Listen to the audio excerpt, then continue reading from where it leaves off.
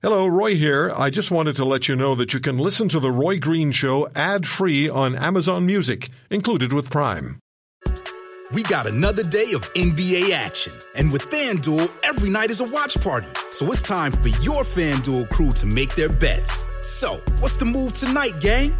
You know that new customers who bet $5 get $200 back in bonus bets if you win. Woohoo! We're heating up, fam. Bet all the stars with all your friends and make every moment more. Only on FanDuel. New customers bet $5, get $200 back in bonus bets if you win. Make every moment more with FanDuel. It goes down in the DM. It go down in the DM. 21 plus and present in Virginia. First online real money wager only. $10 first deposit required. Bonus issued is non-withdrawable bonus vest that expires 7 days after receipt. See full terms at FanDuel.com/sportsbook. Gambling problem? Call 1-800-GAMBLER. He weighs both sides of the story and chooses what's right over what's wrong. More Roy Green on the Chorus Radio Network.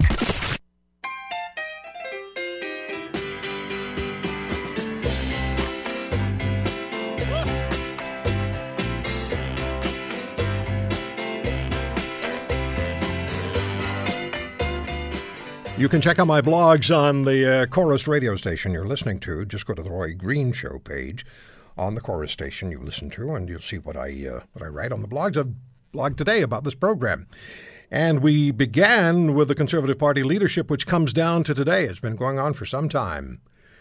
And the candidates have been pretty tough on each other. After today, it's going to have to be unity for the party, but the question is who's going to lead the party. And the conventional wisdom, if we call it that, is that Maxime Bernier is in the lead, but there are other candidates who would say, wait a minute, I'm still in this, and the votes have not been counted, and it's not over. Andrew Scheer is a member of Parliament and the youngest speaker in Canada's parliamentary history. He's been on the show throughout the race. We've talked to Mr. Scheer on a number of occasions. He joins us now. Andrew, thank you for the time. I spoke with David Aiken, the chief political correspondent for Global News, about a half an hour ago, and he told me he'd just seen you vote, and we were speculating who you'd voted for. Well, it's not going to be too much of a shocker. I did vote for myself, as I always do in elections that I run in. So give us a sense, please, of what you think is going to happen throughout the rest of the day, how the ballots may unfold, and how you see yourself potentially winning the leadership of the Conservative Party. What has to come into place for you? Sure. Well, even now, we still have teams out doing some last-minute get-out-the-vote in areas where there are polling locations. So we've got a team on the ground in Toronto and Edmonton, across the country. And then when the polls close, we're looking for a few things. The first is, where I am on the first ballot. If there's a big gap between Maxime Bernier and myself, if he's way out in front, then it's going to be tough. But if we're close, I believe my advantage is I have more second and third ballot support than he would have, and I have the opportunity to overtake him. So we're kind of looking to see, if Maxime's above 35%, if he's more than, say, 8 or 9 points ahead of me, it's going to be difficult, not impossible, but those are kind of the numbers we're looking at. So you're still feeling reasonably confident that it could turn your way? Yeah, there's absolutely a path.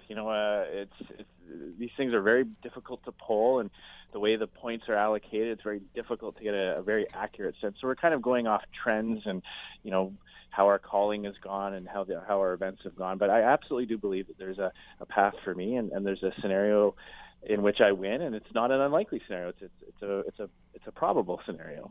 So if at the end of the day, Andrew Scheer is the new leader of the Conservative Party of Canada, what are the first things that you have to do? What will the new leader be required to do in order to make the party and the leader palatable to the Canadian voter? Well, I think we already are. I mean, you look at the last fundraising numbers for the last quarter. We out-fundraised the Liberals by a huge magnitude. Our party has grown from 80,000 members to almost 270. On issue by issue, we continue to be on the right side of issues with Canadians. And I think what has to happen, the first job that I will tackle is bringing the party back together. We're a united party right now, but after every leadership race, you have to kind of reach out to all the candidates and make sure that we start focusing on the next job at hand. And so that the next first few days I'll be spending will be to reaching out to the other candidates, the other teams, and congratulate them on a great race and a good job, and try to start to put together the team that's going to take us to victory in 2019. Yeah, I should have said, how do you convince the 800,000 people who mistakenly voted for Trudeau last time? Well, yes. Voters sent us a message in the last election. We have to respect that. Yeah. We have to acknowledge that we did there are some areas that we can improve in. But I believe very firmly, fundamentally, issue by issue, we're on the right side of Canadians. We're fighting to lower taxes. We're going to be against the carbon tax. We're going to be for a strong principled foreign policy. These are things that resonate with Canadians. I just don't think we've made that connection. I think that's where the leader comes in, that the leader can make that connection between our rock-solid conservative principles and policies and bring them to Canadians in a way that may be more palatable or may resonate more than it did in 2015.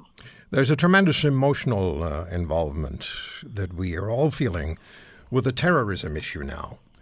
And there's a tremendous amount of concern about what may be next. And I'm going to be speaking with Dr. Christian Leuprecht in the next hour about whether or not we now should be considering urban and suburban terrorism to be a really significantly worrisome fact, and committed by individuals who fit seamlessly into the community because that's where they live.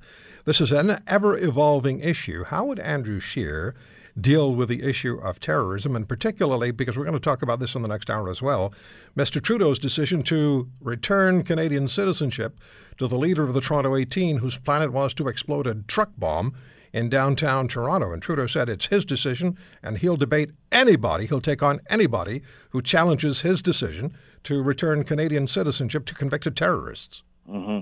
Well, first, let me say that one of the things I am most concerned about is that terrorist acts like the tragic events in Manchester become the new normal, and that people in Western countries, in North America and Europe, just kind of shrug their shoulders and say, well, I guess this is the price we pay. I reject that notion. I don't believe that this is the price we have to pay watching innocent civilians massacred as they go about their daily business. We have to maintain that sense of outrage and condemnation as a society and as a government. And that's where I'm very worried about Justin Trudeau's ideological bent on some of these things, where he does believe that it's just the price we have to pay for the radical liberal ideology on these things. So, over the next 2 years, if I am successful being leader, we're going to be crafting a series of policies, practical policies that maintain Canada's commitment to inclusivity and human rights, but also have practical tools to fight terrorism, both domestic and foreign. One of the things we need to do is stop the money coming in that funds radical Islamic preachers who turn the minds of Canadians into doing these kinds of horrible acts. That's something we really have to tackle. The government's not taking that seriously enough. Yeah. So I'll ask you then the next thing I say to you, and I know you're pressed for time, but M103, what happens to M103 if you become the Prime Minister of Canada? If it passes, if it becomes a motion that is accepted by the Parliament, what does Prime Minister Andrew at least do with the Andrew Scheer do with the issue of M103? Well, we'll have to see. As you know, it's gone to committee now, and then the committee will report back. And if we get a sense that it's turning the wheels of government into stifling free speech or clamping down on legitimate criticism of Islam, then obviously as Prime Minister, we'll undo anything that stifles free speech. I've made free speech a huge part of my campaign. It's an issue that I think resonates across the country. It does. It's an important thing. We see it at our university campuses. We see resignations at publications because they've dared to have a debate on issues. I can't stand that. In a democratic country, we should be engaged in robust debates on every issue. Yep. So we'll look at that. We'll see what impacts it has on the ability of Canadians to exercise their right of free speech, and we'll stand up for their rights.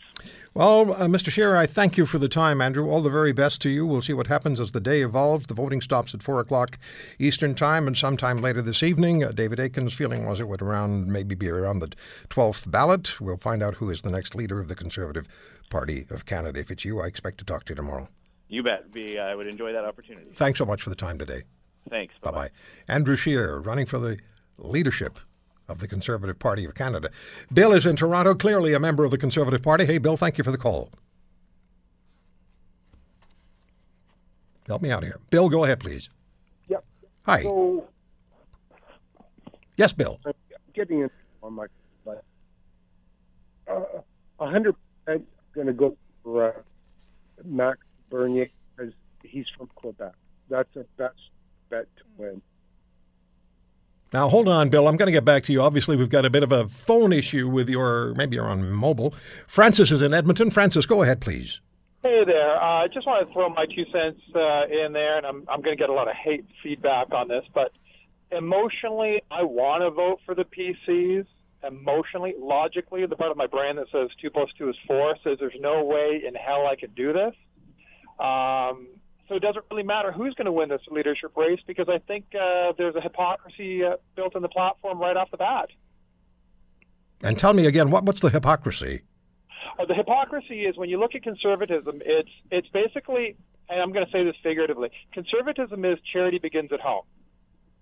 And when I see what the party has been doing for decades, there is no charity. The charity is let's send work overseas and let's be okay with that. The environment doesn't matter because, hey, I'm not going to be living near a coal-fired plant, so let's dig up coal, even though that's the past.